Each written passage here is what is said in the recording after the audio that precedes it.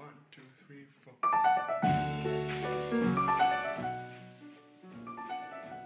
Most highly noted for his stunning work in musical theater, Gavin Creel is an actor, singer, and songwriter. On Broadway, he's performed in shows including Thoroughly Modern Millie, Hair, The Book of Mormon, Waitress, and Hello Dolly, his performance in which won him his first Tony Award. Creel is also an LGBTQ+ activist, having done much to raise awareness and fight for marriage equality.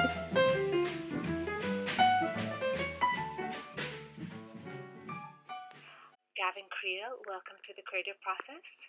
Thank you. It's nice to be here. I love to discuss your creative process, and when you received your Tony Award, you so graciously thanked your teachers at University of Michigan. We should just talk about your beginnings as an artist and what drew you to theater and musical theater. I'll go backwards a little bit. When I was little, I think like a lot of young people who dream of being actors and artists, I watched those award shows. So I will absolutely out myself that I for sure dreamt of winning an award when I was younger. And I have to say, one thing I knew I wanted to do was thank my teachers. I thought I would list all the influential teachers in my life. And then when I got nominated for the third time, I was nominated for Thoroughly Modern Millie the first time, and then Hair the second time, and then Hello Dolly the third time. I thought this third time I sort of had a chance of possibly getting my name called. And I thought about that thing again of, I want to thank all my teachers, and I just know that so many of them have been so influential in different points of my life. I would even say, at certain points of my life, Shirley Jenkins was the most important teacher I had. She was my first piano teacher, and then Virginia Elderbrock, who was then my piano teacher, was most important, and then Nancy Glick in 5th and 6th grade, and then on to band instructors and choir instructors through high school, and then on through Michigan. It was always somebody else was the most important. My voice teacher, Kevin Manley, my first voice teacher, and then on and on and on through Melody Racine and Linda Good, all these people. And I thought, I'll be up there for an hour and they'll boo me off the stage because I'll be thanking so many people. And then I just thought to myself, education at large is something that has been the star of my life up to this point. My arts education has been my greatest teacher, and my being surrounded by people who were interested in the arts and wanted to make themselves better actors, better artists, better singers. So my colleagues were my teachers, and the halls that I would be in, whether it's the Power Center, the Performing Arts, or the Central Auditorium in my growing up doing high school musicals, it was sort of an inspiration and a teacher to me. And my education became less about one person or a short list of people or a long list. Do you know what I mean? Working backwards, I was thinking, who will I thank? And then I just realized it was arts education in general. And then the day before the Tonys, when I was thinking, oh gosh, what if they call my name and what will I say? I remembered my scholarship donors, Art and Marty Heron, who were kind of responsible for me being able to go to school in the first place, and their generosity of donating to schools so that I could afford to study. Ultimately, I was really proud of what I said. I knew that that's what I wanted to say, and I knew I had to practice what I was going to say because I was afraid I would curse, because if I was excited, I would say a bad word on TV, and that would be bad. my mother would be very upset with me.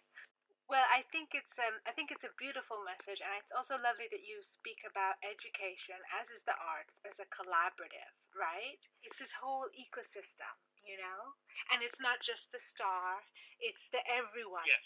Exactly, everyone on stage and everyone behind the scenes, and I call them even the invisible arts. And then you speak about notable producers. I'd love for you to speak about those, who see something and help you hone it.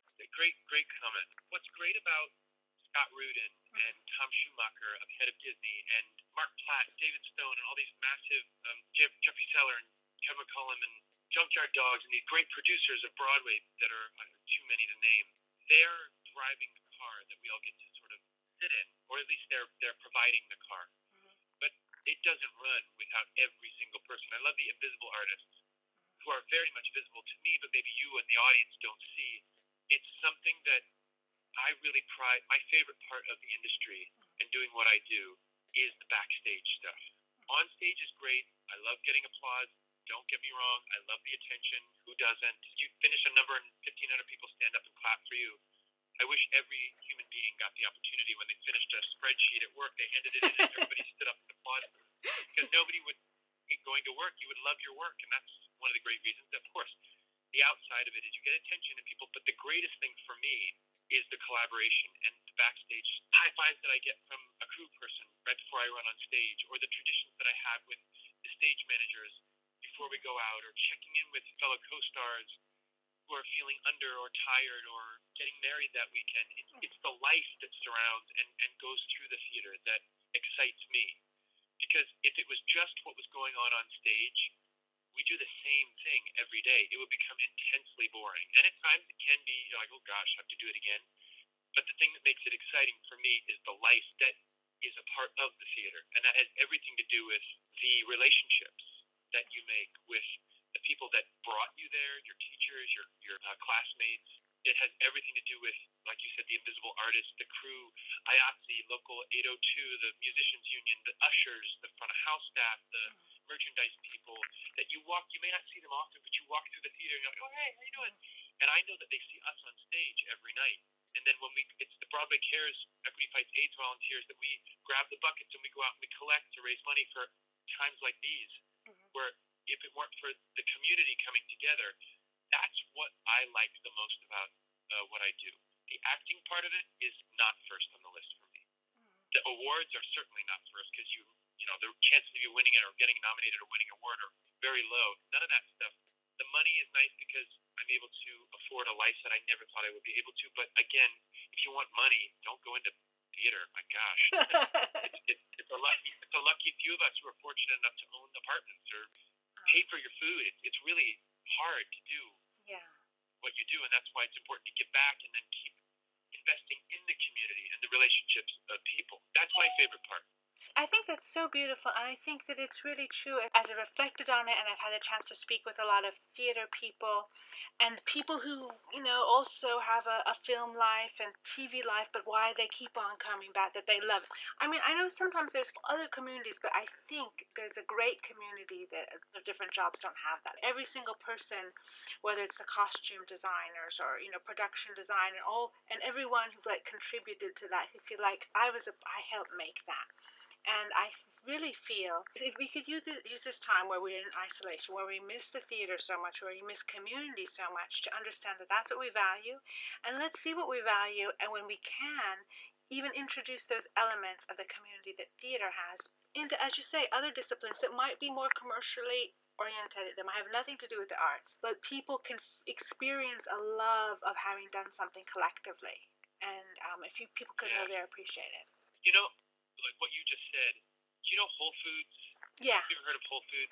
Okay, so I don't know enough about this to talk with authority, but I'm pretty sure that when you are a bagger at Whole Foods, you're the person putting the stuff in the bag, not even the manager or the person who runs the store, the general manager, every person that comes into a Whole Foods has stock options, so that you're invested in the company that you're working for. Like you're given, if the company does well, I don't know if that's changed since Amazon took it over, but I remember being told that it gives you a personal, like you said, investment in the second assistant costume sewer who goes in and fixes the hats alone.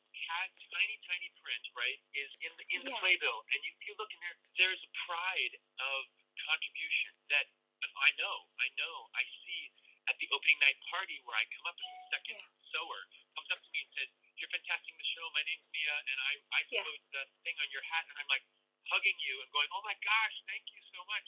Because even though I'm out front, or even though I'm bowing or whatever, every single person is invaluable to what the audience sees at the very end, and it's not lost on me. And it's something that I think it's what makes creativity something to celebrate, because even though maybe if you were the one who sewed the hat, it may be a job for you to be able to pay for something, but it's all, especially in New York City, it's all stepping stones or moments, rungs on the ladder, whatever you want to say, to lead you to a dream. Because everybody that comes to New York, they don't come to New York to I think that sounds like a nice place to settle down and raise a family. People who come to New York, especially in our industry, are coming to contribute, to be creative, to say something, to leave something in the canon of musical theater or the arts. It's never lost on me that everyone contributing, even the people who are just doing their day work, laundry, so that I can have like an iron shirt for the show that night. It's ultimately all in a creative pursuit. It's artistic, and it's something I pride myself on. And when young people ask me, what advice would you give young people who want to pursue the theater? An advice I'm going to give from now on is learn the names of every single crew person and use them often and practice them. It's just an effort that I think is really important because it not only speaks to manners and kindness, but it also speaks to your valuing everyone's role in the building. Because it's really easy to cast the actors as self-important and self-obsessed narcissists who are just never talk to anybody and they just come on stage and they get the applause and they leave and they sign the autographs and they go. Some people will always think that, let them. But I think if just making an effort to learn people's names and engage them, I think it makes a world of difference. So that's my advice. And it also validates everybody is important in that building. Everyone is contributing. It's not just about Scott Rudin and Bette Midler, the head producer and the head, because there's enough of that attitude already in the theater. People feeling not important, people feeling not seen and not valued. I would love to speak with you, how you inhabit a role and then you inhabit it for a long time. So how you build a character, the different, as you add humor and the music and how that all coalesces, It's a long process that, again, is a collaboration between the director, music director, my co-stars, the composer. Those are probably the biggest because they're giving, the choreographer and the director and the music director are sort of giving you the sound, the shape, and the intention, like working on how they need you to fit into the puzzle and what they need you to bring and achieve within the script or in the show. But I always start with the script, obviously, because without the playwright, we have no words to speak and the composer, no songs to sing. And I try to make all of my decisions based on text, not just inference, but based on what the text says. The number one thing I do for every play I do is I say, they say.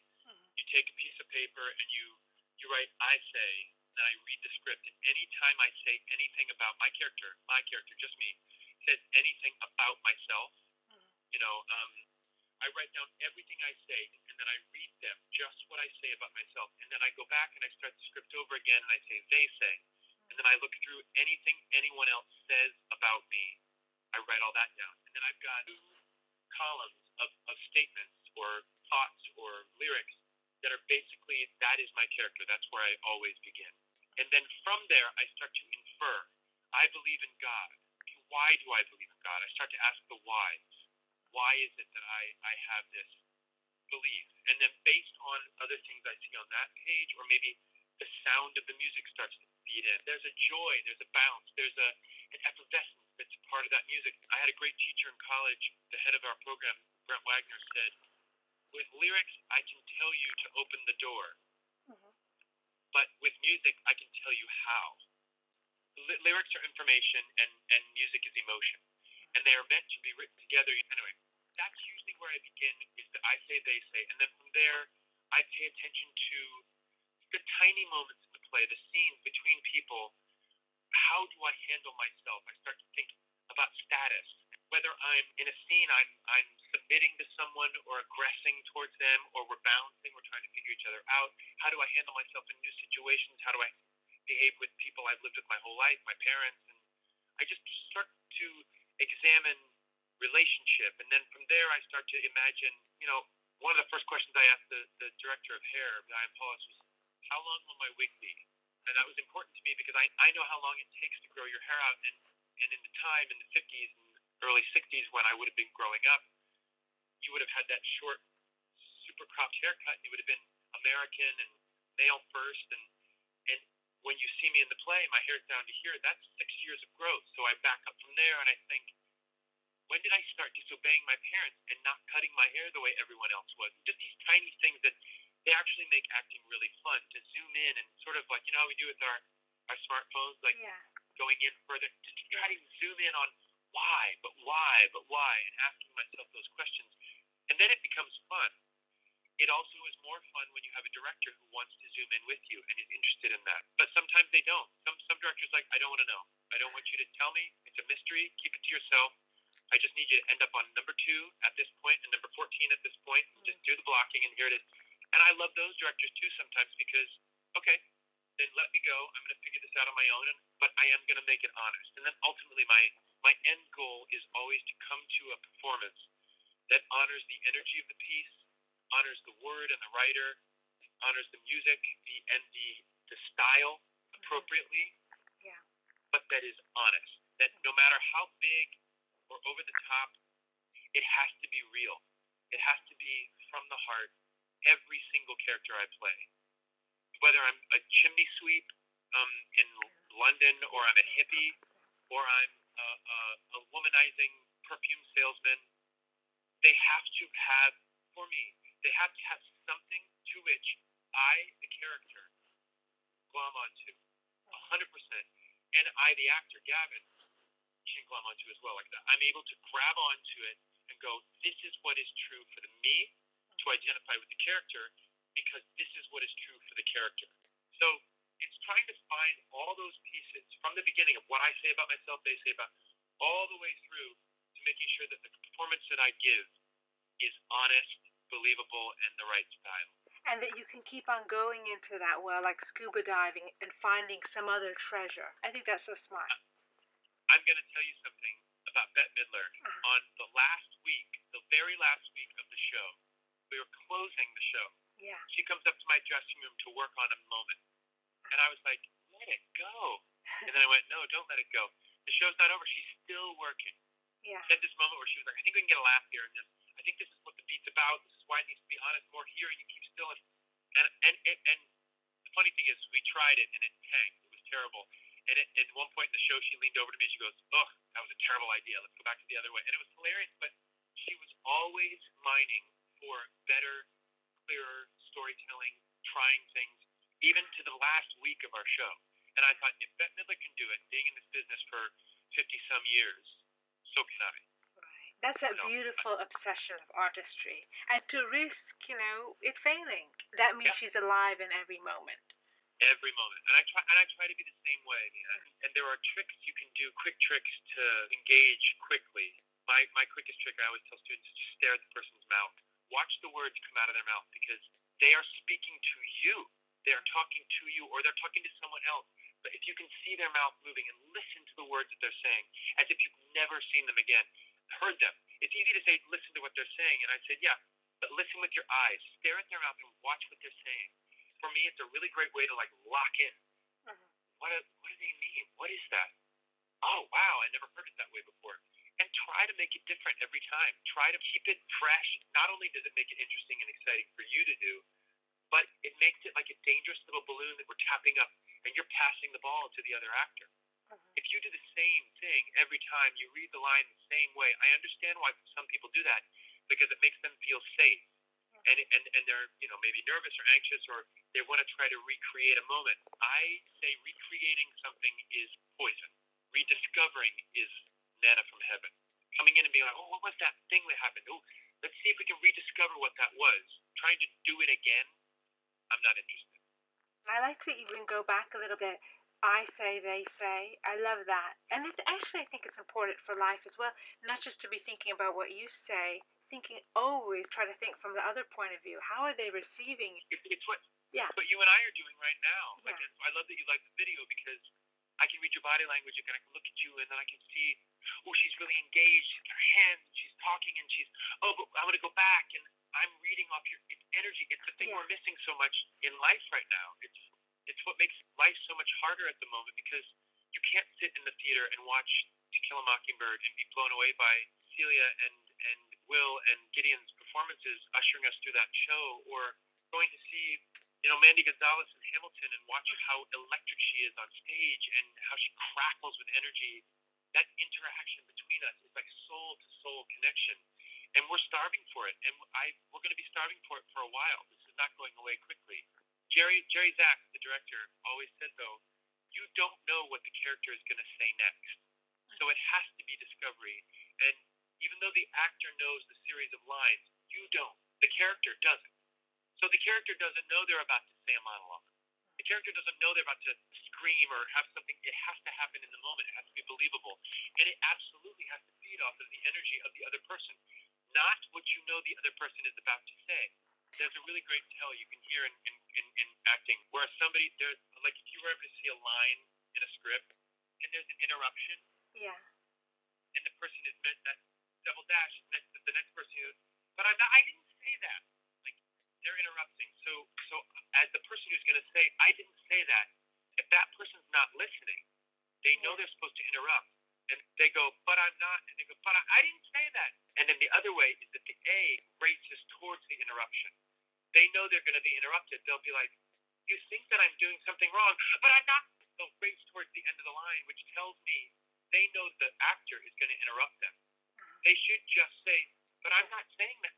You know what I mean? It's when I teach, I tell students what Jerry Zaks taught me, or what Kate Baldwin taught me, or what Mia taught me in this interview. You know, everything is a borrowed idea, and then I just try to hone it for myself and try to say, oh, I'm thinking about it in this way, or what if we approach it in this way?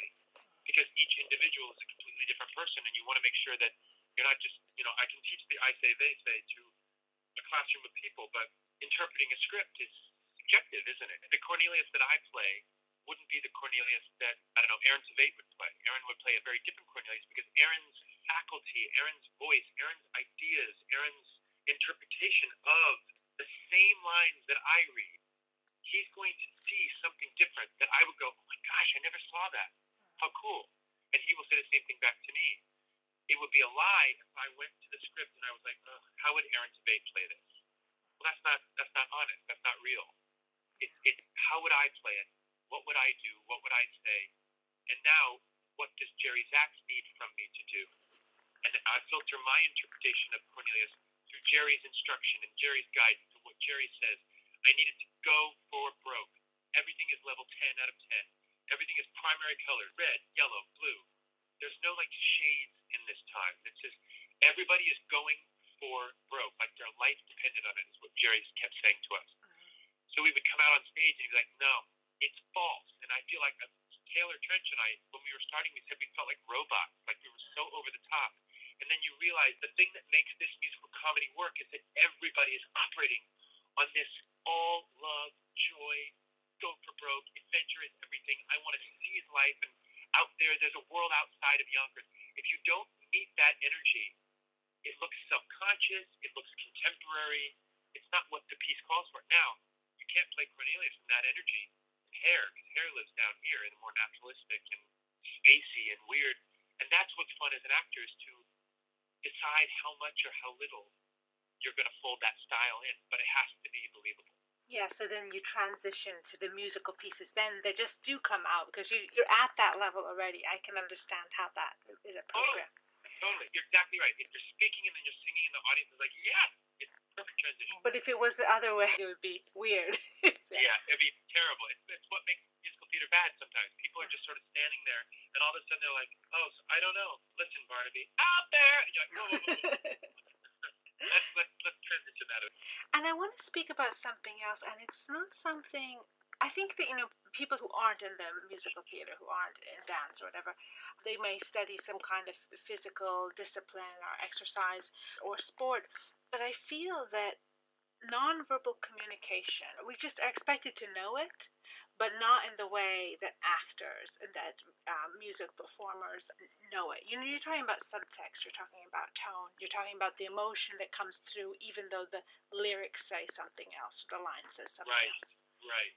And I mean, I don't know what your thoughts are on that exactly, but I think that in some ways in this digital, and I think you've spoken publicly about not being so much on social media, it's kind of, we're learning a lot, we're like one of the most informed generation, but in other ways our senses are closing. Like as we get more information, our bandwidth for reading the nonverbals and tones. That's so smart, man. It's total science, and you could study that for years. I agree. Maybe it's what makes the theater more exciting now, because we're getting to watch bodies in motion. We're getting to watch the relationships of people play out in front of us without the luxury or control of a camera or an editor. Yeah. If you really study film and TV, sometimes I'll watch and I'll go, wow, I've been watching for the last 40 seconds a reaction shot of somebody, not the person talking. It's when it's done so well, you don't even think that, you're just, oh, that's the storytelling. But that takes a study and an observation and a great director and a great editor. That when you're on stage, the director is in the audience. There's no editor. There's no camera. Yeah. There's the lighting designer. There's the sound designer. But they're doing what the director told them. So really, when it's the actor's art form, when you get out there in the theater, it's like, well, curtain, I could take us, and I would get fired if I went in the wrong direction. But we're going straight through, and I love that. Yeah, you have that tight wire of time and rhythm and all of this stuff, and you have to make sure all the balls are up in the air and everyone catches them. I can't imagine what that's like. Powerful. It's very powerful. It's also can be scary at times. Especially when you're human and you're not feeling well. Your voice is tired. Your voice is out. You started the show and you're like, crap, how am I going to get through this? When someone on stage or you are going through something horrible in your life or something really exciting and you can't focus, that's when life is always first. And what we do is even a close second, but life has to be first. But it's also what makes theater exciting. And I felt this really, really beautifully in Waitress, this last stretch in London, because I had such amazing chemistry with Sarah. I had such a trust and a beautiful friendship with her on stage. And we had moments where we'd break character or the audience would do something, we'd laugh, and we're like, oh, this is bad, we shouldn't be doing this. But I felt so comfortable and safe to get us back in and focus in, and I trusted her so much that it was so relaxed and such a beautiful dance that's when you realize, oh no, we're not here in an empty theater. We're here with the greatest character, the audience. They're the ones who are actually telling us how fast or how slow we need to drive, or what needs to be clear, or what's not clear enough. And of course, you're still trying to play the character and appease the director and the focus of the whole piece, but that's what's exciting, because each audience is totally different, and each energy that they bring makes the show different each night. So to just settle in and do the same thing is almost irresponsible of me to just give Thursday night's audience Wednesday night's show. Yeah. Thursday night's audience comes in, and the minute the lights go out, they're like, wow! And we're like, well, hello. Wednesday night, the lights went out, and it's silent. You're like, what am I going to be like? Oh, it's hard when the audience is quiet or whatever, but 9 times out of 10, quiet audiences, they're quiet. We're like, ugh, I'm dying out there. They're on their feet before the lights go out, beginning of the curtain call. The ensemble comes out, and they're on their feet. It's 9 times out of 10, Mia, that happens. We think, oh, the audience is terrible, and they're screaming like crazy at the end. Yeah, so I wonder how that goes into it and how you adjust. I found that amazing. Not only you're remembering your lines, you're remembering, all these other elements, and then part of your brain is also calculating and reading the audience. So I don't know how, like a CAT scan would be so fascinating. I know. Little monitors on our heads. It truly repetition and experience. When I first started, I didn't really know how to write an audience. I do now. I continue to get better at it. It's also trusting your self-worth as an actor. It's something that I'm just coming into my own, really. Trusting that I can land this moment. There are certain moments I'm stronger at landing, and comedy was something that I kind of came into in my 30s, really, in a way that I was like, oh, I can be funny. And what does it take to get a reaction from an audience? And just the idea of having the chance to do it again and again and try. I mean, I did Book of Mormon almost 1,400 times. And the joy of the discipline of getting to repeat it, but the joy of getting to do it again and again and having the luxury of going, oh, I tried like 3 things and they all were bad, but I get to do it tomorrow and I will try to finesse them, and all the while trying to keep it fresh. It's a challenge. And speaking of that, you've spent quite a few years now in London, and what's it like bringing one of the same production to London, and then it's on national tour and all, so that you're making adjustments there to different audiences. I mean, I don't know how much you do that. People always ask what's the difference between, and I say the audiences at first, but I have to say, I was on stage with a rock star, so Sarah Bareilles has a certain appeal internationally. But our reaction in London was mental. It was really, really consistent and great in a way that you would think, oh, that's American audiences. They're more verbal and loud, and they tend to be, maybe, generally. But I'm going to be honest, there's less difference as far as reaction goes. More the differences are backstage differences. I think it's kind of just knowing the experience that I've had, knowing that each show, no matter where I am, whether I'm in Des Moines or I'm in London or I'm in off-Broadway or on-Broadway or anything, each audience is there to be captivated, taken away, escape, entertained, challenged, whatever the piece calls for. And I owe it to them the same way that I do when I teach. I owe it to that person standing in front of me not to just do the same stuff. I'm going to hit the same ideas. I'm going to try to, this concept might work for you. But if I get up and I say, this whole class is going to be about subtext, even in subtext and explaining what subtext is and examining where subtext shows up, even in that dissection of it, that we're all going to have these collective agreed terms and ideas, even in that, Mia is going to have a different take on subtext than Gavin is, and Gavin's going to have a different take than Jerry is, and Jerry's going to have a different take than Scott is, and on and on and on. And if I just say, no, you have to do it the way Mia did it, it's going to shut me down. I'm not going to get it. Gavin needs a little more hand-holding. Mia's more courageous. Jerry doesn't like to think too much and just wants to do it, whereas Scott wants to really examine everything and works more from his head. And it's an individual thing. So just like teaching in that way, the audience may be a little drunker because it's Friday and it's the end of the week and they're tired and they're worn out, so they're a little quieter and kind of lethargic because they drank. Saturday, they've been out all day, it was sunny, they're ready to come and see Hamilton, and boom, they're crackling. Sunday afternoon, why are they crackling on Sunday? Oh, they got up and had mimosas. It's another beautiful brunch. Like life bleeds in, and they come in. Oh, we're going to the theater, and I heard Hamilton is so great. Wow. Oh, but last Sunday was amazing, and this Sunday, well, what's different? Oh, it's hotter today, or it's raining, or nothing's different. The weather is exactly the same. It's 1,500 different people. The front row sometimes dictates the entire energy of an audience. If the front row is lit up, it tends to affect the people behind them. And they're like, oh, yeah, this is exciting. Sometimes audiences are big groups, and they're all certain age, and clapping takes a lot of energy. And if you're 80 years old or 85 years old, you're like, oof, I'm tired. Doesn't mean they're not enjoying it. Why didn't they stand up? They're old. There's so many things that make up an audience. Just like there's so many things that make up a class, just like there's so many things that make up an individual. To not honor that we are all creative, beautiful, interesting, deep, rich individuals is, we're not zeros and ones on a spreadsheet. Yeah. We're not scientifically explained. We are not mathematically judged. We are imperfect blobs of emotion and bone and spirit and light. And when we come together, there's nothing greater than the chemistry and the alchemy of musical theater, because you're dealing with emotion, information, physicality, body language, movement, unison, agreement, an ensemble of people rising up over something. When it's done well, I don't think there's any better form of art. I truly still believe that. After all this, I'm 20-some years in the business and doing shows that some are more successful than others, I really do believe when I see a musical that is done so beautifully and simply and powerfully and romantically and emotionally and honestly, I'm sent to the moon and back.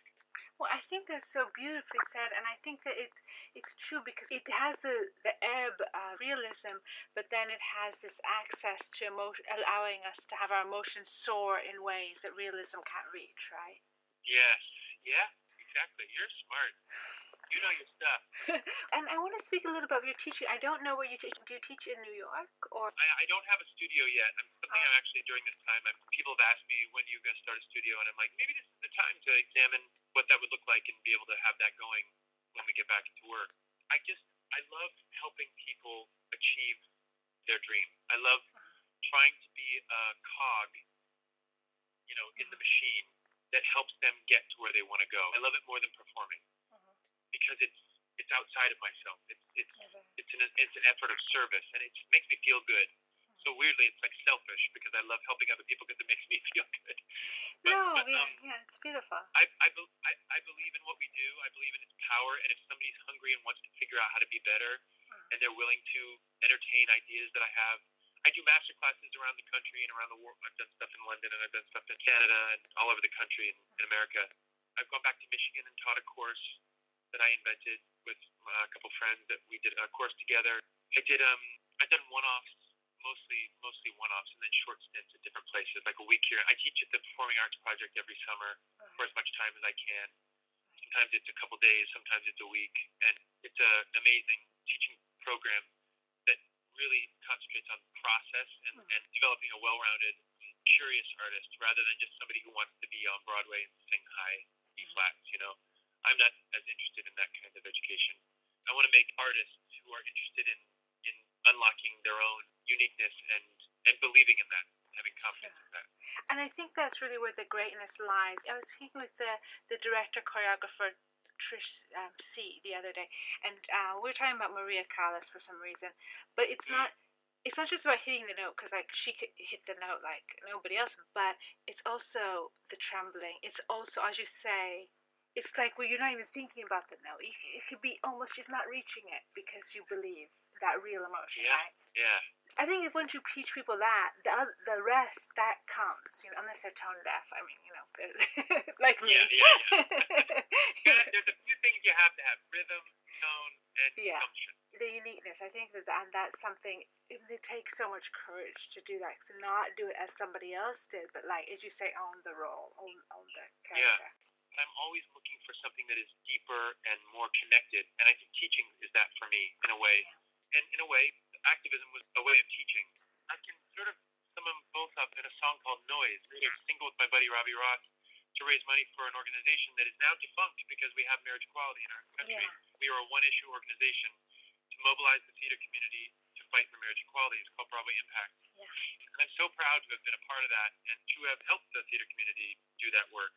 I love writing music simply because the profession I'm in, I have so little control in what I get to do. No matter how much I might want to perform or be in a show, it's not really up to me at the end of the day. I can campaign, I can put myself forward, I can audition, I can go back, callbacks, but ultimately it's not in my control. So I wanted something that was creative, that I controlled from beginning, middle, and an end. And writing for me is about being able to be in control of my own creativity and having an artistic musical outlet that I can express what I'm feeling without being a messenger of someone else's message. Hello, creators. Thanks for tuning into this podcast from the Creative Process. I'm Xander Guidry, an undergraduate linguistics concentrator at Princeton University, as well as creative writing podcaster and LGBTQ+ voices editor here at the Creative Process. I'd like to circle back very quickly to the importance of, to use Gavin's term, invisible artists. I do agree wholeheartedly with the sentiment that invisible artists are present in our everyday lives, and the creative footprints that they leave in life's microscopic, mundane moments are, to quote Gavin again, all moments to lead us to a dream and are ultimately all in a creative pursuit. For those of us who identify as creatives, oftentimes, at least for me, I find myself centering everything that I do and even the way that I define my existence around my creative energy and creative output. But I've realized that I tend to lose my creative momentum much more often than I find it, and that's when things get tricky for me. I think that society has created this idea that creatives are nonstop. We always have an idea to pursue, we're always inspired, we're always creating. I haven't picked up a pencil in months. Sometimes the most, quote, creative thing I have the energy to do is watch a movie that I've already seen 3 times. And that's okay.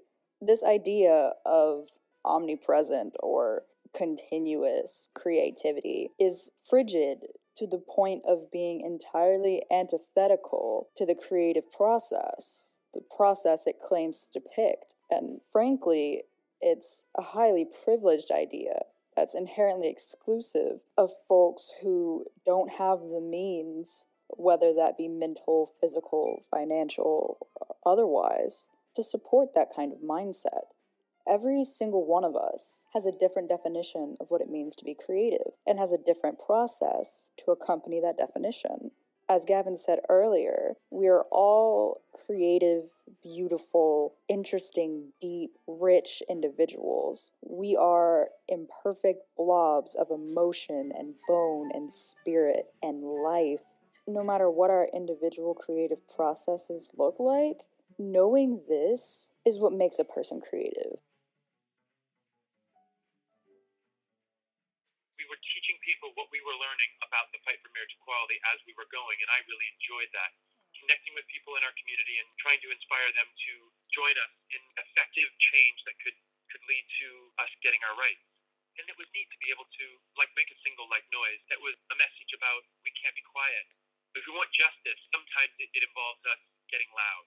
That's what the song was about. It was the perfect time because it was part of Hair, and I'm really proud that creating music can be topical and effective, and that was probably the greatest example of it. Now, the next thing I'm working on, I got a commission from the Metropolitan Museum of Art in New York, and I'm going to do a part of their Met Live Art series. I was going to do it on June 22nd, but we've had to postpone it, obviously, until we're back in business. An evening of original music that I've written music and lyrics to, sort of a self-exploration through art and the museum of what it means to appreciate art, to look at fine art, and to see if you can find yourself within it, and then see what you find tells you about yourself.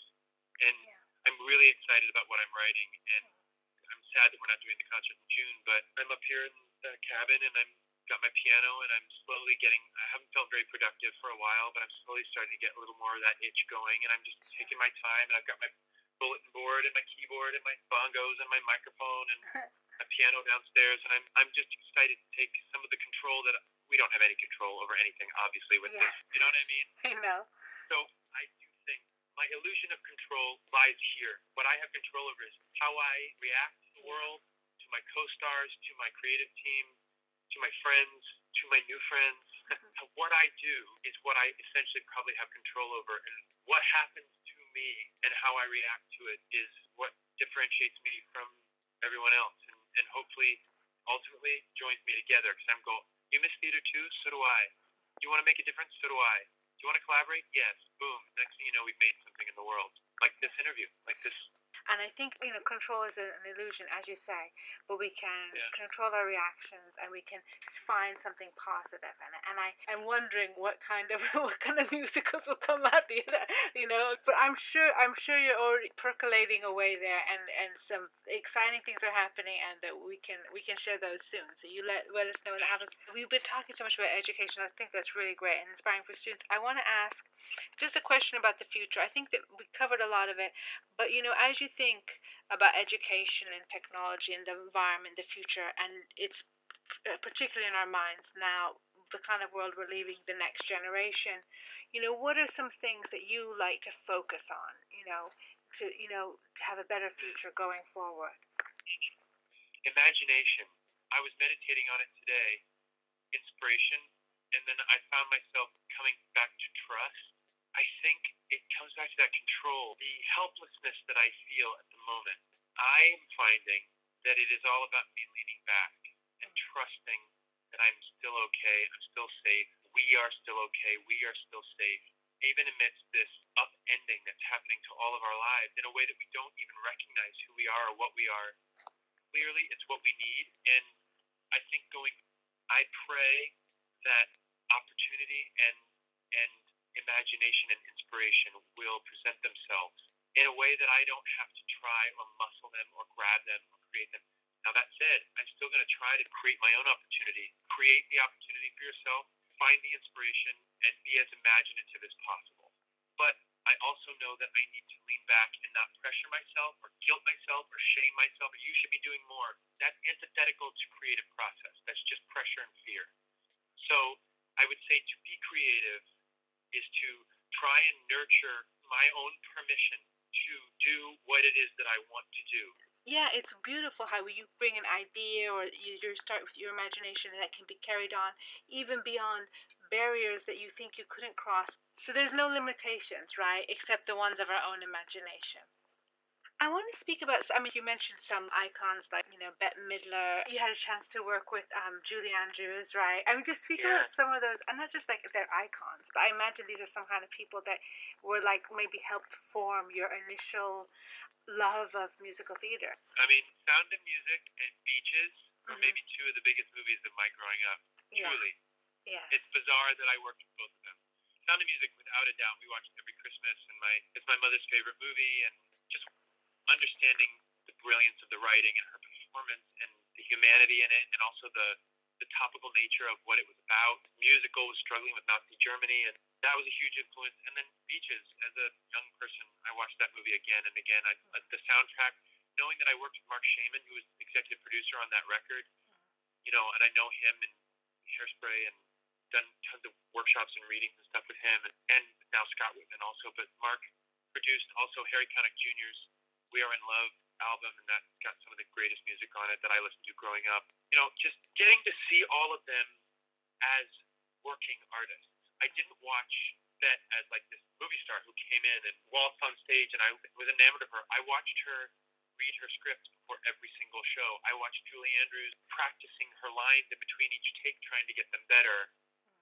I watched Mark Shaman doubt what he was writing, even as I was singing it, thinking it was genius, and him listening to my suggestions and then taking them, or just hearing me. Like, there was always a curiosity, even in those people who literally didn't need to be curious anymore.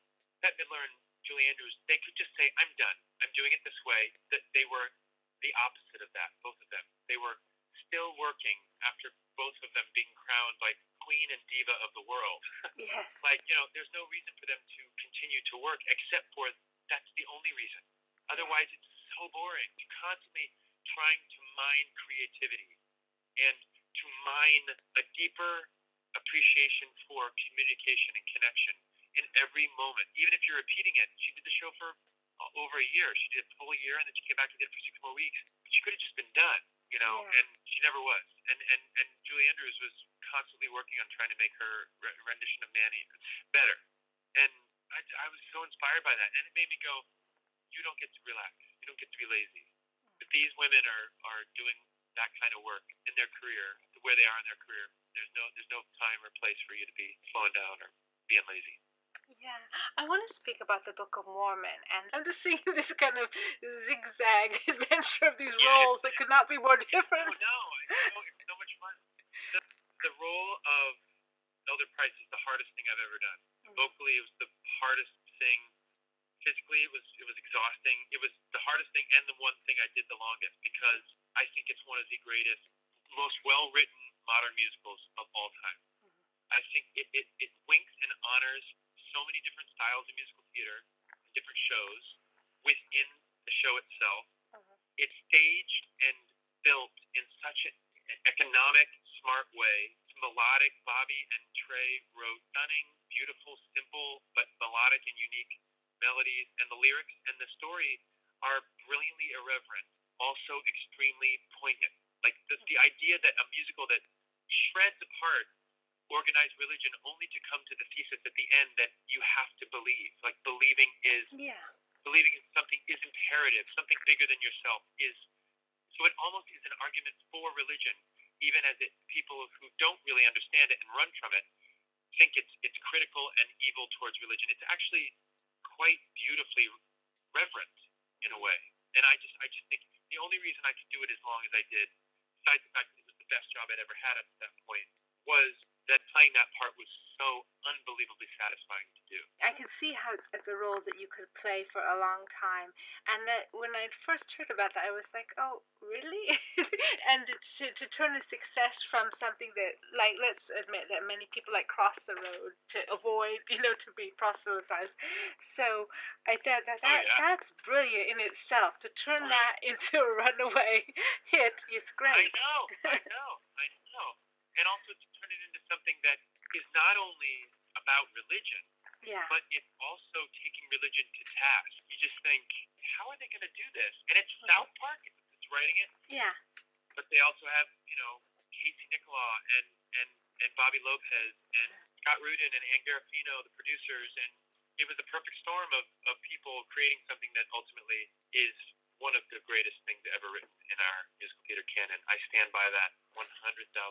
And it does bring to an interesting point that, humor, when there's a sincerity underneath it, and that has this underlying compassion, it's just so much deeper. It's interesting, Yes. And you can laugh and also have compassion for them.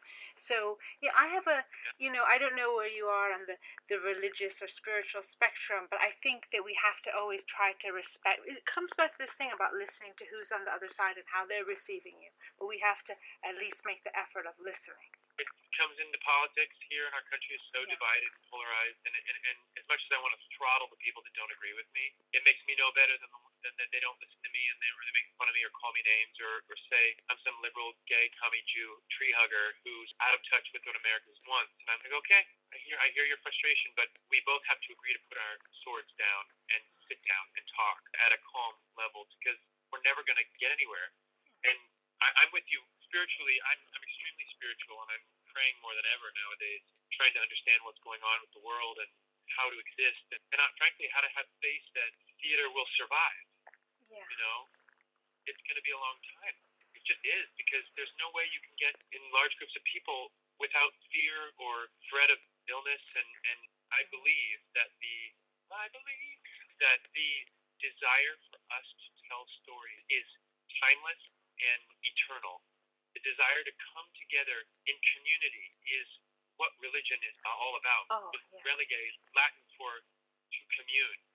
It is essential for the human spirit to come together in theater, in demonstration. So we will figure this out and we will move past it. And I think that theater will become more important than ever because we're going to be so sick of watching television and movies and talking to each other on screens. We're going to want to see each other next to one another. We're going to watch something play out in front of us. I just think we have to have faith that it's gonna come, but it's gonna take a long time. I'd like to go into that a bit more because I think it's true. I think one thing, I mean, it's like scarcity or whatever, so we value it more. We may have a little bit less of it for the near future for a while, but then the members of the audience will be that much more engaged. Perhaps even they'll be creatively engaged beyond being audience members, but they'll be called upon to like help, you know, raise awareness and reach out. And even if you have to have like digital compromises, but that sense of a feedback of an attentive audience may be greater because then when we can, we'll really appreciate it, right? Yeah, I think you're right. I just want to thank you, Gavin James Creel, for adding your voice to the creative process. Thank you very, very much. I'm honored to be a part.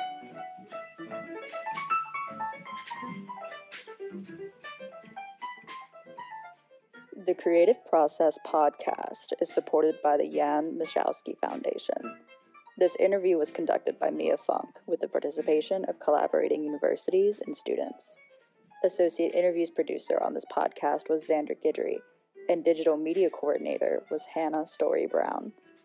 Wintertime was composed by Nicholas Anadolus and performed by the Athenian Trio. We hope you've enjoyed listening to this podcast. If you would like to get involved with our creative community, exhibitions, or podcasts, or submit your creative works for review, just drop us a line at team@creativeprocess.info. Thanks for listening.